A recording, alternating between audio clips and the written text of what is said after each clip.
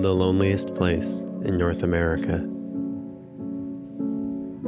I've been thinking about death a lot lately. Ever since I was hired as a graveyard shift security guard at Six Flags. A lot of time and not a lot to do but think, especially nights where I was on parking lot duty. The lot was so massive that they erected a watchtower in the center. There wasn't much to do inside the park after hours, and there was even less to do in the empty parking lot. But the park's insurance mandated that someone be posted there at all hours, so the security department rotated us through, usually about one shift a week. Most shifts on the island, as it was called, passed without so much as a radio call. It was technically against company policy for employees to read a book or do anything like that on the clock, but there's a milk crate on the floor under the desk filled with old magazines. Nobody's added to it since a 2003 Sports Illustrated with Tim Duncan on the cover. It, and most of the other magazines in the milk crate, were addressed to someone named Ron Fenthauser. There was a lighthouse calendar on the wall still stuck on September 2004. The Standard Rock Lighthouse in the middle of Lake Superior was featured. It looked small and impossibly insignificant sitting out in the middle of all that water, surrounded by a small section of reef, faintly visible just beneath the surface. The caption in cursive script read, "The loneliest place in North America." I often wondered if someone had intentionally left it on that month. Even if no one had, I liked to imagine that everyone to do a shift out here since then had made a conscious choice not to take it down. The loneliest place in North America, indeed. Whenever I knew Rose was working at the front gate, I'd try to catch her attention with my flashlight.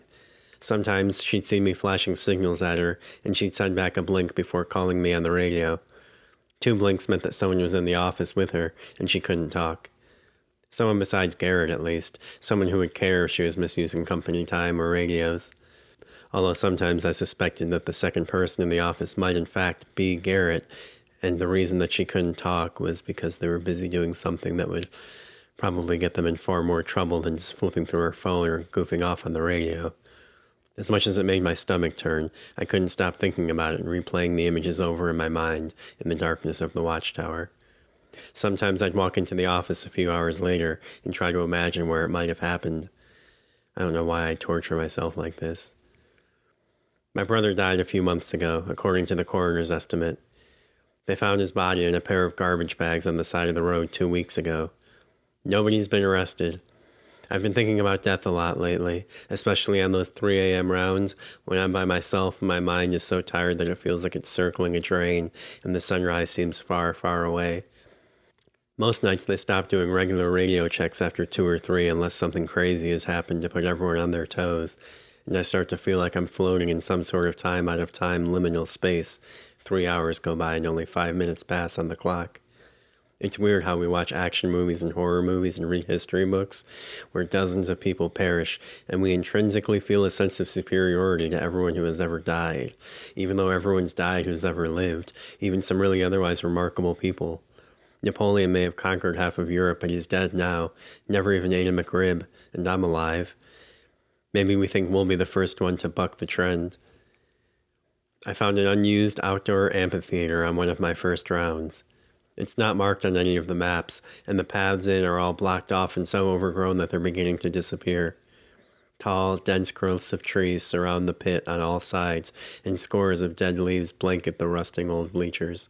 The roof is only a few feet above ground level, and there are 5 flights of stairs down to the stage. It's hard to tell in the dark, but the place looks like it probably held a couple hundred people in its time. I've never been a lover of traditional breakfast foods, doubly so after those late shifts when my biological clock is ticking towards dinner, even at 4 in the morning.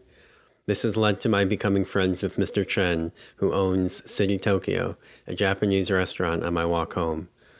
City Tokyo is an upscale sushi joint and the only restaurant in town open 24 hours a day, due to Mr. Chen's insomnia. He tells me that before I started coming in, he could count on one hand the number of customers he'd seen between 2 in the morning and 9. Every morning I'd find him at the bar, smoking and watching the tiny little TV he'd mounted to the wall. First time I visited, I felt bad rousing him into the kitchen. When I walked in, Mr. Chen would always ask me if my girlfriend was coming. I'd tell him that she wasn't, and he'd nod and head into the kitchen. I'd only come with Rose one time, over a year ago. She couldn't get past her revulsion at the idea of eating sushi when the sun was getting ready to rise, so Mr. Chen had gone off menu and made her pancakes. I felt bad when she only ate half of one, but he told me not to worry about it. I'd never indicated to Mr. Chen that she was my girlfriend, although I didn't correct him either.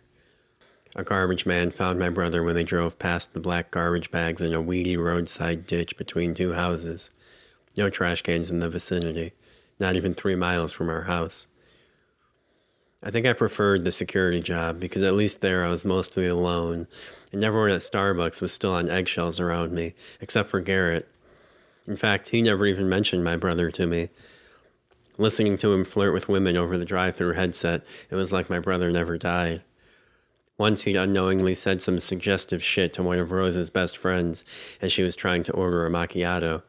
When she confronted him about it at the window, he told her that the manager liked for him to do it because it increased sales. The next day, Rose called me to verify that this was true, and I told her that it was. It didn't seem like something that our manager would approve of, but in fairness to Garrett, she had never laid out any specific policy on drive-thru flirtation, pro or anti. I was on a round with Rose, and it was about 2:30, and we were coming up on that last turn before you get back to the main office, when she asked me if I'd ever seen the dolphin tank. I had no idea what she was talking about until I realized that she was taking me to the amphitheater. "Oh, I've seen this," I said. "I didn't know it was a big-ass fish tank. When did they have dolphins here?" "In the 80s, I think. I think it maybe ended sometime in the early 90s. I'm not really sure." "Oh, wow. I think I might have actually seen one of the shows here when I was a little kid. Whenever I remembered it, I always just assumed it had been at SeaWorld or something." "Yeah, it was really popular for a while, but they've pretty much removed any memory of it from public record. Nobody talks about it, and it's not on any maps or any official histories of the park." We descended down the stairs into the pit, each of us scanning the bleachers with bobbing flashlight beams as we went. When we reached the base of the stage, Rose tapped on the wall with the butt of her flashlight. The hollow sound of metal on heavy glass echoed around the theater. The glass was so dusty and opaque that from the top of the stairs it had looked just like more concrete. Rose pulled aside some branches from an overgrown bush on the far edge of the stage, revealing a short iron ladder. I followed her up. The stage platform was much narrower than I'd been expecting. Rose told me to be careful, and my eyes followed the beam of her flashlight to the bottom of the tank behind me. My stomach churned. The floor must have been 100 feet down, and I was unwittingly standing only a few feet from the precipice. The tank was empty, save for a few muddy puddles, a few dozen empty cans, and a smattering of weeds. "Man, if you fell, you'd be done," I said. "It'd be like walking off the roof of a 5-story building," said Rose. "Have you ever seen what a person's body looks like after they jump off a really tall building?" I shook my head. "Shit, I'm so sorry. I totally forgot," she said. No, it's fine. It's not like they let me see him anyways. They just told me he was in garbage bags. They cremated him before I could see him." "Well, maybe that's for the best anyways," she said. That's what they seemed to think. We stood next to each other without saying anything for a while after that, staring awestruck down into the tank. "Do you think anyone ever has fallen in?" I asked her. She shrugged. "I know there used to be a ladder." She waved her light across a section of the near wall a few feet down where ladder-spaced holes in the concrete led down into the darkness. "Why would they take it out?" I asked. "Don't know. Liability? Stop people like us from messing around? Seems stupid, though. What if you accidentally drop something?" She crossed the stage away from the tank towards where a small bush was growing out of a destroyed section of concrete and returned with a coil-up heap of rope. She tossed it to the floor, allowing it to spread. A ladder. She asked if I wanted to check out the tank as she bent over and tied the ladder to a low metal knob attached near the edge of the pool. I told her that I wasn't sure that I did.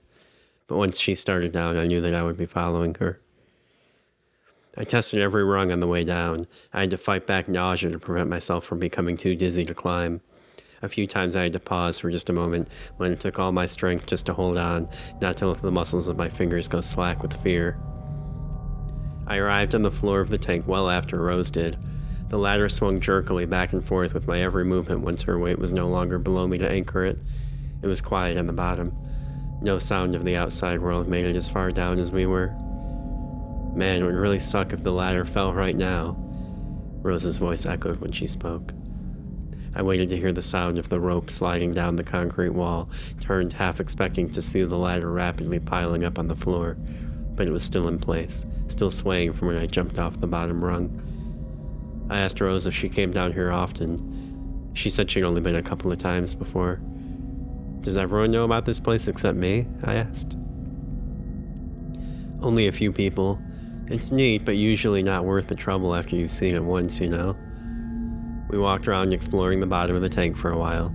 I almost stepped on a small pile of bones, bleached white over years of exposure to the elements. It looked like maybe a stray cat had fallen in at some point. When I turned around, Rose was already most of the way up the ladder. I shouted to her and began to run in the direction of the ladder, stumbling through piles of garbage and debris, but she made no response. She reached the top of the ladder and, before I could reach the bottom rung, began pulling it up behind her. I screamed up at her, trying to steady my voice and mask the paralyzing chill that was shooting through my veins. She laughed. Sorry about that. I forgot you were down there. She finished pulling up the last length of the ladder over the ledge and tossed it aside. Don't worry, I'm scheduled for tomorrow. I'll come back for you. I yelled that this wasn't funny, but she was already gone. I began searching the walls of the tank, looking for another way out that I'd missed earlier, but there was none. I scanned the floor for some kind of escape hatch or tunnel or drainage pipe big enough to climb through, anything, but there was nothing. Finally, I sat down against the wall across from where the ladder had been and tried to calm my breathing. It did no good to panic. I thought about screaming, but from down here at this time of night, there'd be no one close enough to hear me. Except, maybe for Rose. Maybe she hadn't actually even left the theater. Maybe she was sitting in the bleachers, waiting to see what I would do. Deciding that I didn't want to give her the satisfaction of hearing me beg, I made up my mind to patiently wait her out. Perhaps when she didn't get the reaction she was looking for, she'd give up and drop the ladder back down. The thought crossed my mind that maybe she really did want to kill me. How well did I really know her? Maybe she and Garrett had devised this plan and were together laughing about it at this very moment. If that was the case, no amount of screaming or begging would bring the ladder back. There was nothing left for me to do, at least until the morning came. I checked my phone and found that I had no cell signal, trapped in what was essentially a concrete bunker. I was completely at her mercy. I looked up and saw the silhouette of someone standing at the edge of the tank, their features dark and unreadable against the mauve glow of the night sky. They were watching me. Rose? I called out. But it wasn't her. I knew right away that it wasn't her. It looked like a man, though it was hard to tell in the dark from this distance. The figure watched me for another minute and then backed away from the ledge and disappeared from sight. About an hour later, Rose called to me from above. Did I forget to drop the ladder for you?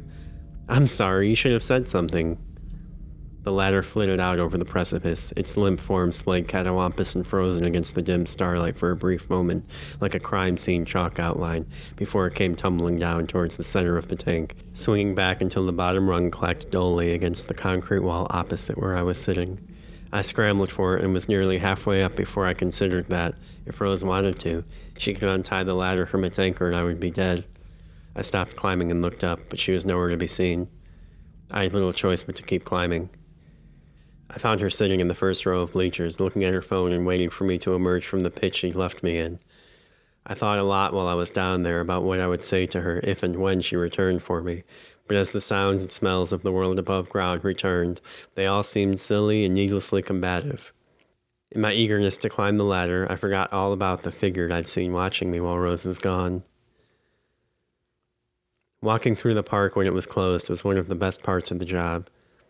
The ride's gone dark and silent, concession windows shuttered, the rarefied night air all quickening the pulse. Even several months in, it still felt like I was doing something forbidden, like the park was asleep and if my footsteps grew too loud I would awaken it, or whatever it was that was lurking in the jagged overlapping shadows. They usually let the music and announcements keep running for a few hours after close while we do our initial sweeps, and during these I like to imagine that the apocalypse has come, laying the outside world low, and that I'm one of the few dozen people left, a ghost haunting the midway. I wonder what actors are thinking when they have to act out their character dying. Do they think about their own death, and if it might look anything like what they're portraying for the camera? I didn't cry at my brother's funeral. Everyone I know was there, plus a lot of people that I didn't, even up to the mayor, whose office my brother had worked at after he graduated college. He was the same age as, and good friends with, her son. Most of the people there were crying. I was so scared of losing control and not being able to reel it in, of melting into a sobbing mess with snot running down my face, that instead I cinched myself up so tight as to not feel much of anything, and spent most of the time concentrating intently on not crying. I felt that if I loosened the faucet even a little bit, something terrible might come rushing out before I could close the tap back up. My dad didn't like that I hadn't cried or even seemed all that sad, in his estimation, and he let me know about it. But I never really felt obligated to pay much mind to what my dad did or didn't like. He never liked me. When I was 6 months old, he ran over my baby carrier in the driveway. If my mom hadn't taken me out a few minutes earlier, he'd have killed me. I think about that a lot. What would it have sounded like? I was glad that Mr. Chen didn't see me walk past his restaurant that morning. I had no appetite, but I would have felt obliged to go inside and order something if he'd seen me. I was worried that Garrett would bring up the dolphin tank incident at work the next day, but he never mentioned it. Maybe Rose never told him about it. Did they tell each other everything about their day? They didn't give the impression that they did. The manager yelled at Garrett for making himself a drink, something he often did when she wasn't around. He called it the ass kicker. It was his signature drink of sorts. A large cup with a third syrup, a third espresso, and a third chocolate sauce. A lot of whipped cream on the top. The manager was mad because it would have cost $15 if a customer were to order that, and he was wasting it. He told her that his brain could think faster after he drank it, and that his improved sales would more than make up for the $15 difference. She just sighed and walked away. I'm not sure why she always let him get away with stuff like that. She probably wanted to sleep with him. Maybe she had. I started visiting the amphitheater about once a week after that. There was something almost magnetic about it. When you think you know a place so well that you can walk with your eyes closed, and then come to discover that there is an entire in-ground theater/dolphin pit hidden right in the middle of it all. Once I even worked up the courage to climb back down into the pit, with the idea that maybe I would meditate while I was down there, but as soon as I hit the bottom, every nerve in my body told me to climb back up, and so I did. I searched the library for records about the park, newspaper clippings, town histories, but just as Rose had said, there was no mention anywhere of any dolphin show. The next time I was working a shift on the island, I looked up Ron Fenthauser, the man who'd been subscribed to all those magazines. Eventually, I found an email address. I wrote to him and told him who I was and that I was interested in learning about what the park was like back in the day, if he'd want to meet up sometime. He wrote back several days later. Apparently, he had fond memories of his time at the park and said he'd be in town visiting his parents in a few weeks, if I wanted to meet up then. It wasn't hard to sneak him into the park after closing, as we were meeting on a day when I was scheduled to be on the island.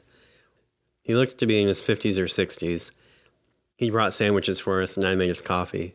We talked a bit about ourselves, but mostly about the park, how things were in the 90s when he worked here, and what things were like now.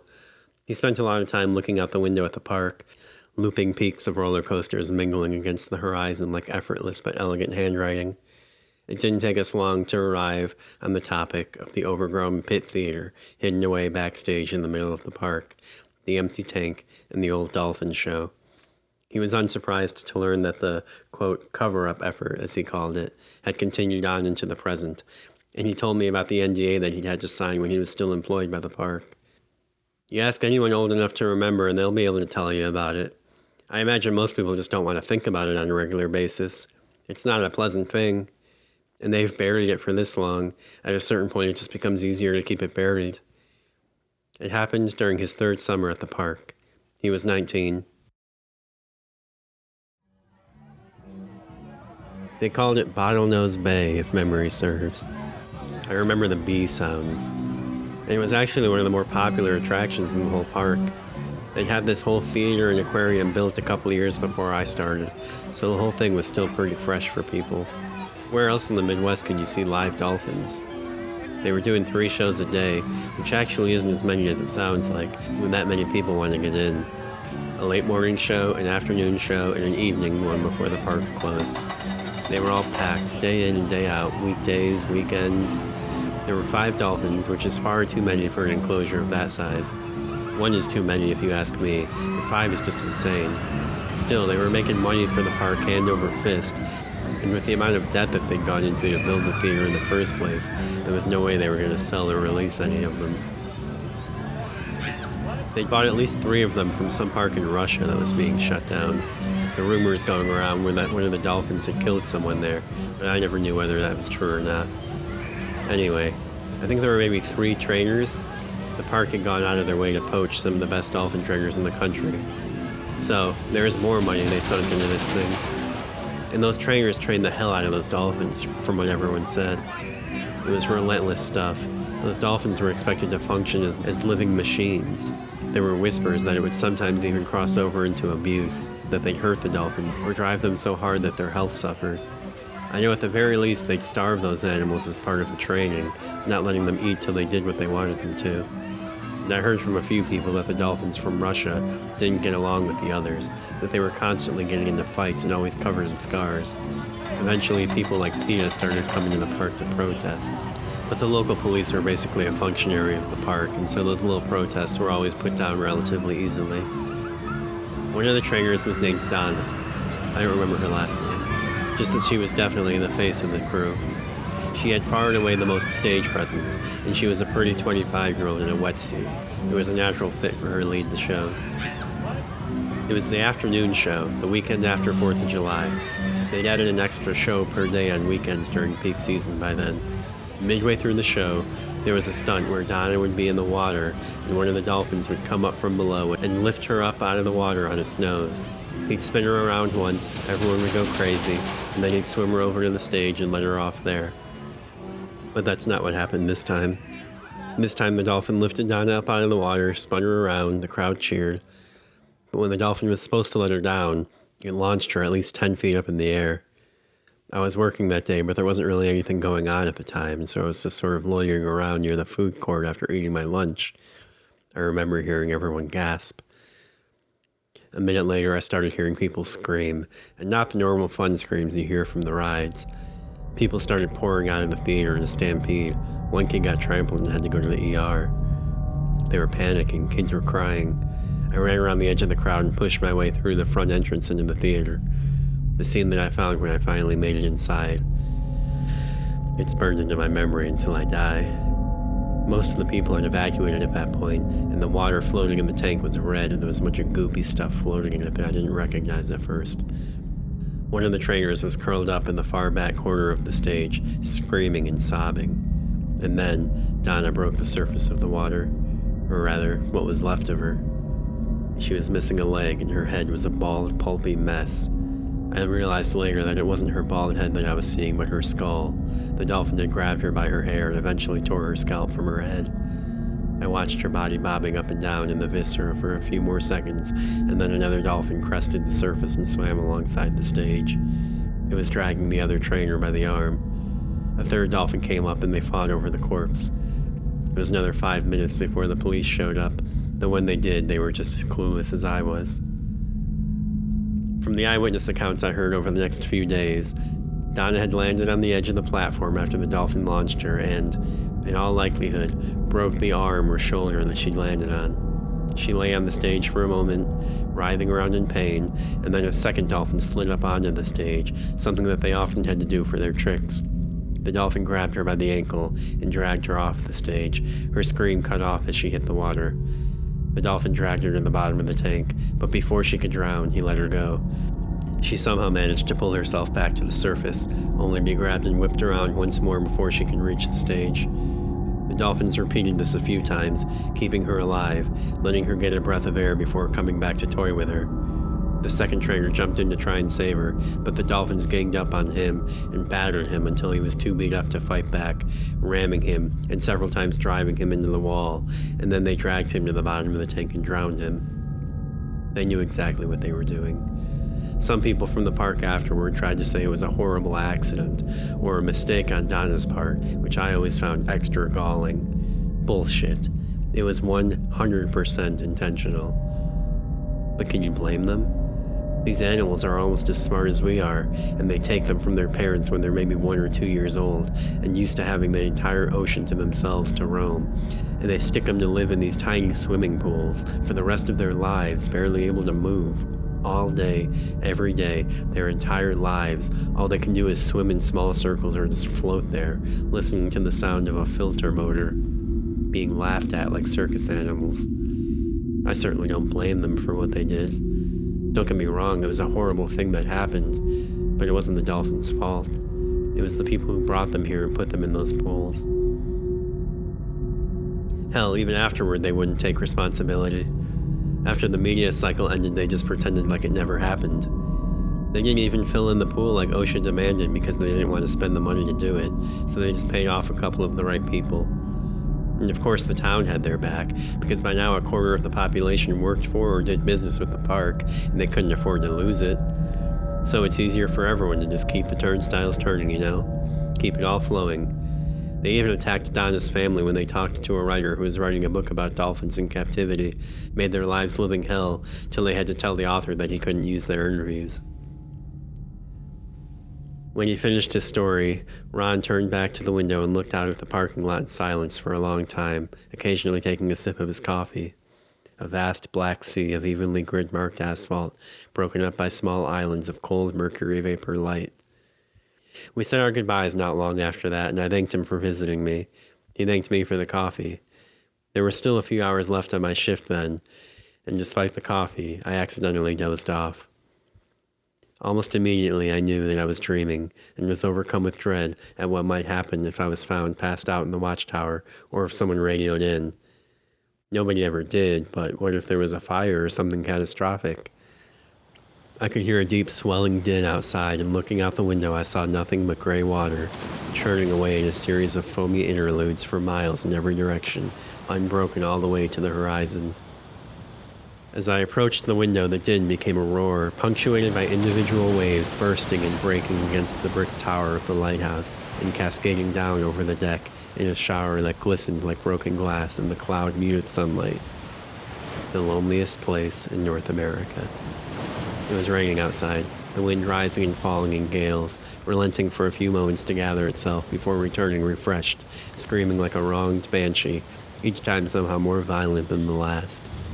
But from inside, it all seemed like a show put on for me, to enhance the warmth and contentedness that I might feel in an interior that even on a sunny day would have felt dingy and oppressive.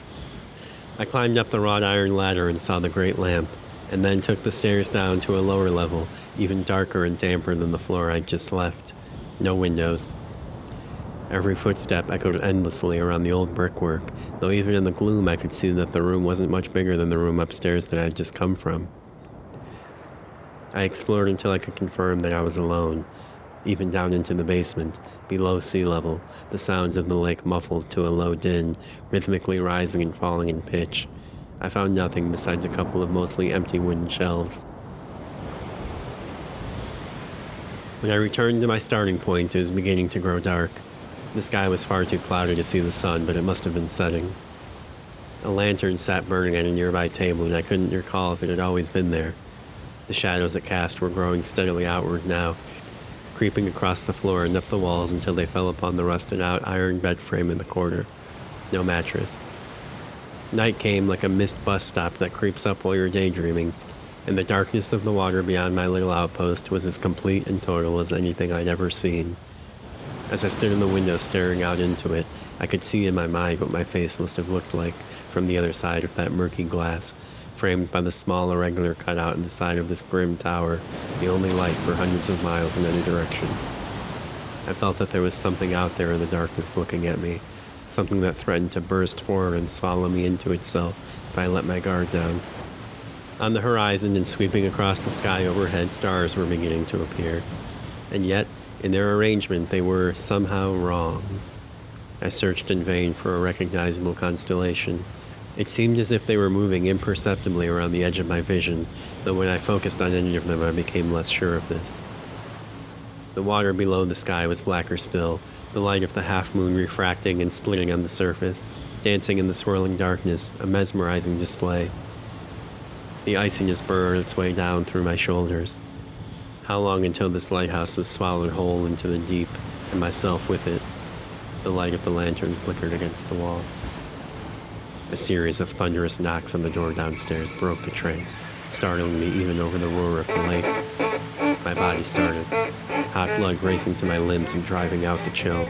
After a brief interlude, the knocking started again. I moved silently to the top of the stairs and looked down into the shadowy bowels of the structure. The heavy iron door shook on its hinges with each new series of knocks. I woke suddenly, nearly falling out of my chair. Brian was coming in to relieve me. "Sorry," I said, blinking. Were you knocking?" "No," he said, and put his lunch bag down on top of the mini fridge next to the desk. I found myself even more drawn to the theater after that, and soon began making regular trips to the bottom of the tank. It was still a nerve-wracking experience going down the rope ladder. I envisioned myself falling. It seemed almost unreal to imagine. Maybe it stems from this unspoken but felt notion that people who die are somehow inferior, and those who die surprised and unprepared doubly so. I think we always picture ourselves dying, if not with dignity, at least with the knowledge that we are dying. A few seconds to reflect back on life, contemplate the situation, be scared, and then, hopefully, say something profound or at least come to some sort of peace.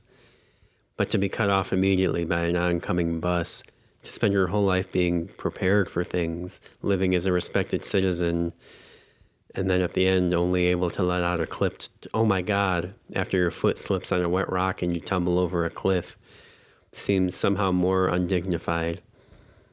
I imagine myself saying, "Oh dear God," as well, and it seems somehow worse. It seems to imply that my mind, in that brief mid-air moment, has comprehended in a flash of neurons the full terror of what is happening to it. It comprehends that this really is the end of myself as an entity, that this time there is no out, no close call, no scary story to look back on later, and the horror of that outweighs the pure shock of something like "oh my God," and moves into the acute existential dread of glimpsing into oblivion, fully conscious. "Oh my God" is knocking over a vase. "Oh dear God" is regret, is certainty. "Oh dear God" is going from wondering what you're going to have for lunch one moment to glimpsing some unimaginable terror in infinity the next. Either way, I think maybe just having the lights go out, living normally one second and then totally dark the next, might be best. Who cares about dignity if you won't be around anymore anyway? There was a part of me that wanted to see how long I could stay down at the bottom of the tank. There was a certain thrill that ran through my body each time the sounds and smells of the world above ground began to disappear. My own thoughts seemed louder at the bottom, more clear, and as I grew used to it, I began to think of it as a good place to think. Sometimes I would try to meditate, other times I would just walk around and bask in the solitude of the place. I always felt more collected, even calm, by the time I left. On Wednesdays, I usually worked an earlier shift, while the park was still open, staying on the clock just long enough to make sure that everyone had cleared the premises in a timely manner. But last week, a few people were on vacation, and shifts got jumbled around, and ended up doing my operating hours shift on a Friday. After I clocked out, I made sure nobody else was around and slipped backstage and headed for the theater. I decided to try meditating. I thought about the dolphin trainer. What must it have been like for her, dragged deeper and deeper into the water? At some point, she must have realized that she was going to die. What were those moments like between the time that she realized she was going to die and her actually dying? Drowning, I decided, had to be one of the worst ways to die. Having your arm ripped free from your body by an animal that you trusted could only exacerbate the badness of the situation. People don't accidentally become dolphin trainers on a whim. I imagined that the trainer must have had an infatuation with the animals since she was a child. Did she feel betrayed in her last moments?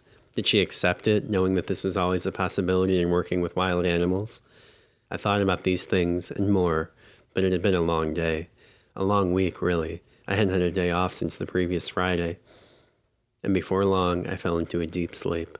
The strange, sort of discomforting sleep that comes when your body is left at an odd contorted angle, like when you fall asleep on a couch with your head angled up against an armrest where the cushioning has worn thin, and you can feel the wooden skeleton on your neck, but you're so tired that you fall asleep anyways. I dreamt of the dolphin show in vivid detail, as if I'd been there myself. I saw the dolphin trainer whipped around underwater, her body eventually going limp. I heard people screaming, children crying. I decided to try and save the second trainer, and I rushed toward the tank. Without even thinking about it, I climbed over the wall and toppled headfirst into the water. I tried to swim, but found, to my terror, that I could not. It was as if all my limbs were encased in cement. I couldn't lift them, and soon found myself sinking.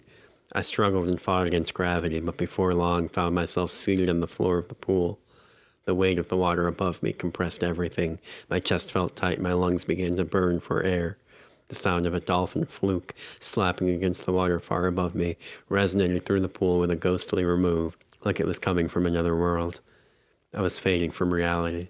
I could hear the vastness of the tank in every slow-motion churn of the water. This would be my tomb. Just as my vision began to go dark, I woke up. Disoriented and on edge, I stood up and made to leave. But before I arrived at the ladder, I froze. There were voices, thin whispers floating down out of the night air and into the depths of the pool. People in the theater, perhaps a dozen or more, murmuring indistinct conversations like an audience waiting for a show. And then, a moment later, the voices fell away one by one, and, as far as I could make out, the show began. Guttural screaming and a frenzied stamping of feet from the bleachers. Then the theater fell silent once more. I noticed now the firelight cast on the upper reaches of the tank wall, as if from torches on the stage. "Welcome back, everyone," said a deep voice from the stage side of the tank. What followed were undoubtedly the most horrific 30 minutes of my life, despite the fact that I could see very little of the show from where I sat, paralyzed with fear, at the bottom of the tank, hidden behind a pile of debris. A few times I saw a number of volunteers, as they were called, cross from the bleachers to the stage, all wearing crude animal masks.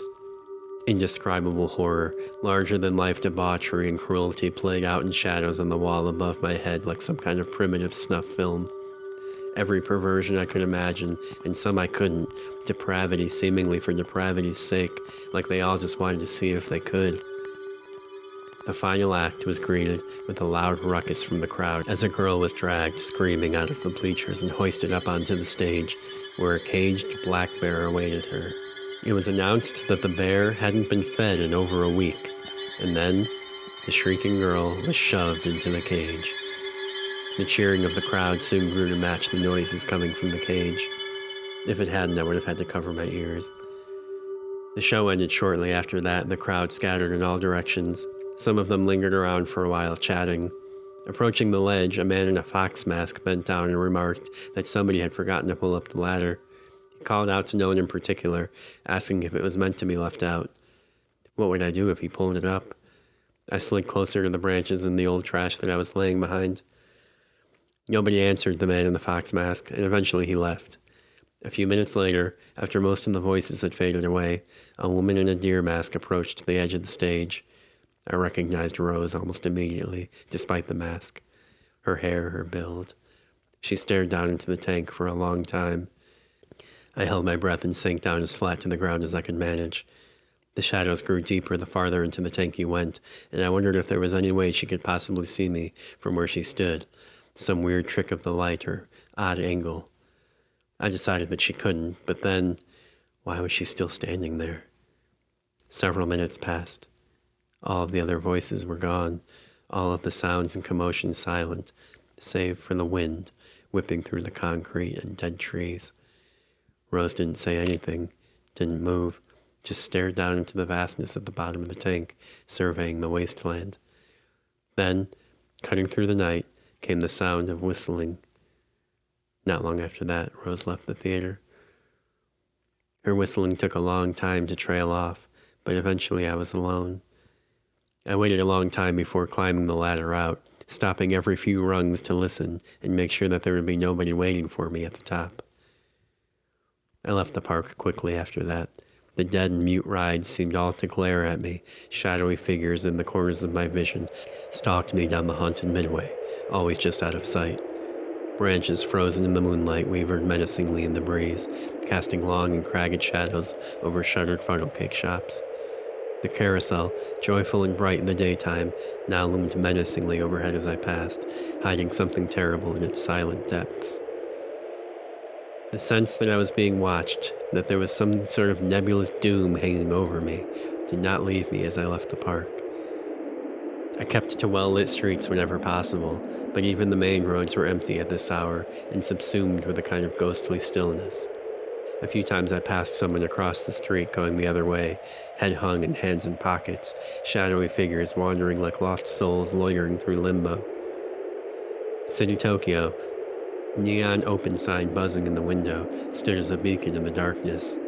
I wasn't hungry, but I needed to see a familiar face and let my nerves relax before the back half of my walk. Upon entering, I realized that the person sitting at the counter wasn't Mr. Chen. It was Rose. Her back was turned toward me, an infomercial playing on the TV. I'd been standing in the doorway for probably 30 seconds when Mr. Chen came out of the kitchen. He greeted me and asked if I wanted anything to eat. Rose looked back over her shoulder and smiled when she saw me. I had no choice now but to sit down next to her. I told Mr. Chen that I just wanted a Coke. Rose had a cleared plate in front of her, with only a few stray grains of rice left clinging to her fork. The fan opposite the TV spun noisily in its cage. "Were you working today?" asked Rose. "Yeah, only 'cause the schedules got shifted." "Oh, I forgot about that." I waited for her to ask why I was only now leaving the park, but she didn't. Mr. Chen placed a glass of Coke on the counter in front of me. I tried to hand him $3, but he waved me off. Rose took the money instead. "You can pay my tip," she said, her eyes shimmering even in the dull fluorescent lighting, and placed the bills half under her plate. I told her it was funny seeing her here, but she didn't leave. She waited for me to finish my drink instead. Mr. Chen went to a table behind us and began to play solitaire. Eventually, I finished my drink and stood up. "Good seeing you," said Mr. Chen. "Always," I said. He looked at Rose and gave me a knowing smile. The little bell atop the door jingled as we left. The air was cooler than I remembered and drove the late-night lethargy from my body. The fog cleared from my brain and I noticed Rose looking at me. "Walk me home?" she asked. I nodded, feeling a knot growing in my throat. We began to walk side by side. As we moved into a nearby neighborhood, the street turned from pavement to brick, and the trees grew taller, older, leaning over the street.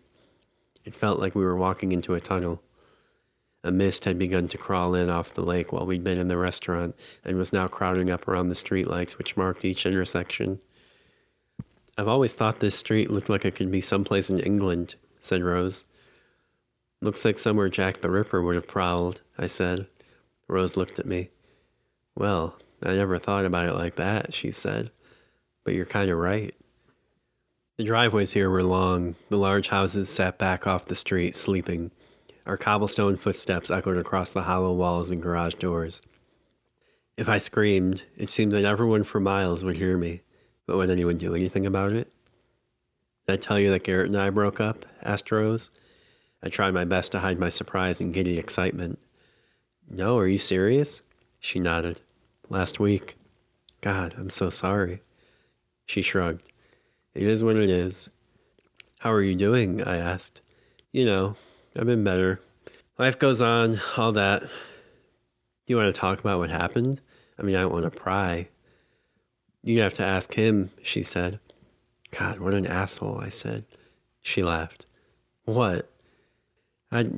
Nothing. I figured you'd say something like that." "Well, I mean, if it's true." "You want me to hurt him for you?" I asked. She laughed even harder at this. "You?" "Ooh, ouch," I said. "Sorry, I'm just giving you a hard time." "It's fine, you don't have to hurt him." "Well, let me know, if you ever want me to." "Have you ever done that before?" she asked. "Hurt someone?" We entered an especially dark stretch of the street and made a right turn toward her neighborhood. "I don't know. I don't think so," I said. "I mean, maybe. Hasn't everyone at some point, even by accident?" "Probably." "Have you?" I asked. She was quiet for a long time. "No, of course not." Her voice was even quieter now. "I do think about it sometimes, though." "What do you mean?" "Don't you ever think what it would be like to do something like that? To stab someone, for instance?" what it would be like to be holding that knife in your own hands? I don't know, I said. I mean, we all take life so seriously, but it can be gone just like that, you know? I do. I just sometimes imagine what it's like for the people who do kill people. Why do they do it? What must that feel like? To see that moment when the life leaves someone else's eyes. Or worse, those last few terrified moments right before, when they realize what's coming. When they realize there's no more escaping it. I cleared my throat, unsure of what to say. I tried to put some more space between us without her noticing. "Do you want to hold my hand?" she asked. "It's so cold out here." I wiped my palm on my pant leg and held it out for her to take. "Your hands are so warm," she said. The houses on our left fell away, replaced by dense forest. Clouds moved in to cover the face of the moon. "Cut through the ravine?" she asked. Oh. Sure enough, a little dirt footpath merged with the sidewalk just ahead of where we'd stopped. "It's pretty dark, no?" She squeezed my hand. "You're cute. I do it all the time, it's fine. It's another 15 minutes if we go around." And so she led the way. The forest enveloped us almost immediately, the light and sound of human civilization receding to our rear. The sporadic chittering of crickets followed our route, detritus of years past padding every step. The trail began to narrow as we neared the drop-off, until finally it turned into a series of dirt-cut-out steps heading straight down. We had to go single file here, and she stepped aside to let me go first. She grabbed and held on to the hood of my sweatshirt as we descended. It was even quieter down here, and we said nothing to each other, but I could hear her breathing above me, just a foot or two back. I didn't know how deep the ravine ran. If she pushed me, would I die? But soon the ground began to level out. At the bottom I paused, and she paused behind me. It felt as if the forest was holding its breath.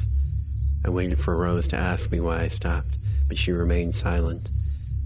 30 seconds, a whole minute, waiting. Was it my heart beating or hers? She began to whistle just behind my head, the same tune as when she'd stood on the edge of the tank earlier. Years ago, when I was still in school, I had an English teacher who'd attended Florida State at the same time Ted Bundy was stalking the campus. One day in class, he told us all a story that his wife had relayed to him about coming back to her sorority house late one night during a holiday break. Most of the students had headed for home by then, and there were only a few girls left in the house. Almost as soon as she'd stepped into the darkened foyer and heard the door close behind her, to hear my teacher tell it, she had sensed that something was deeply, deeply wrong, and she'd felt it in the marrow of her bones on an animal level. Standing absolutely still there, trying to control her breathing, the hairs on her arms were picking up electrical signals in the atmosphere, too raw for any of her other senses to discern. It was too powerful a feeling to ignore. Like an ancient African tribesman in the bush, feeling the eyes of a lion on his back from the tall grasses. The faint odor of iron in the atmosphere of the house, he speculated. Something too primal for our clumsy modern senses to articulate. Either way, she turned and left after a few seconds and went to stay with my teacher. She learned the next day, to her horror, that her 3 sorority sisters who'd been in the house that night were murdered in their bedrooms. She learned years later that it was Ted Bundy who had murdered them. I felt that same primal fear standing at the bottom of the ravine. Even in the darkness, my eyes could discern detailed patterns in the bark of nearby trees. When finally Rose spoke, it was just above a whisper. It sounded like she was right next to my ear. "I'm sorry about your brother." I could feel the dampness of her breath on my neck. I waited for whatever would happen next. "I can't even imagine what you're going through." "It's okay," I mumbled. It was silent again after that. For several long seconds I didn't even hear her breathing. "I'm here for you if you ever want to talk," she said. She placed her hand on the back of my neck. It was ice cold. I swallowed hard, nodded. "Thanks." I forced my legs, numbed to dead weight with fear, to move, and walked up the other side of the ravine. A few minutes later we were out of the woods, and a few minutes after that we were standing in front of Rose's house. "Do you want to come inside?" she asked. I'd never been in her room before. The thought of it made my chest clench up. The inside of her house was dark. What would happen to me in that quiet interior? I told her that I had to get home, explained something about a long day, and after studying me for a few moments, she nodded and said goodnight. I walked around the ravine on my way back. As I lay down in bed, I looked out my window and saw that the sky was starting to glow purple around the horizon, just barely. The brighter the sky grew, the harder time I had falling asleep. I had a Starbucks shift starting in 4 hours, but I couldn't bring myself to close the blinds.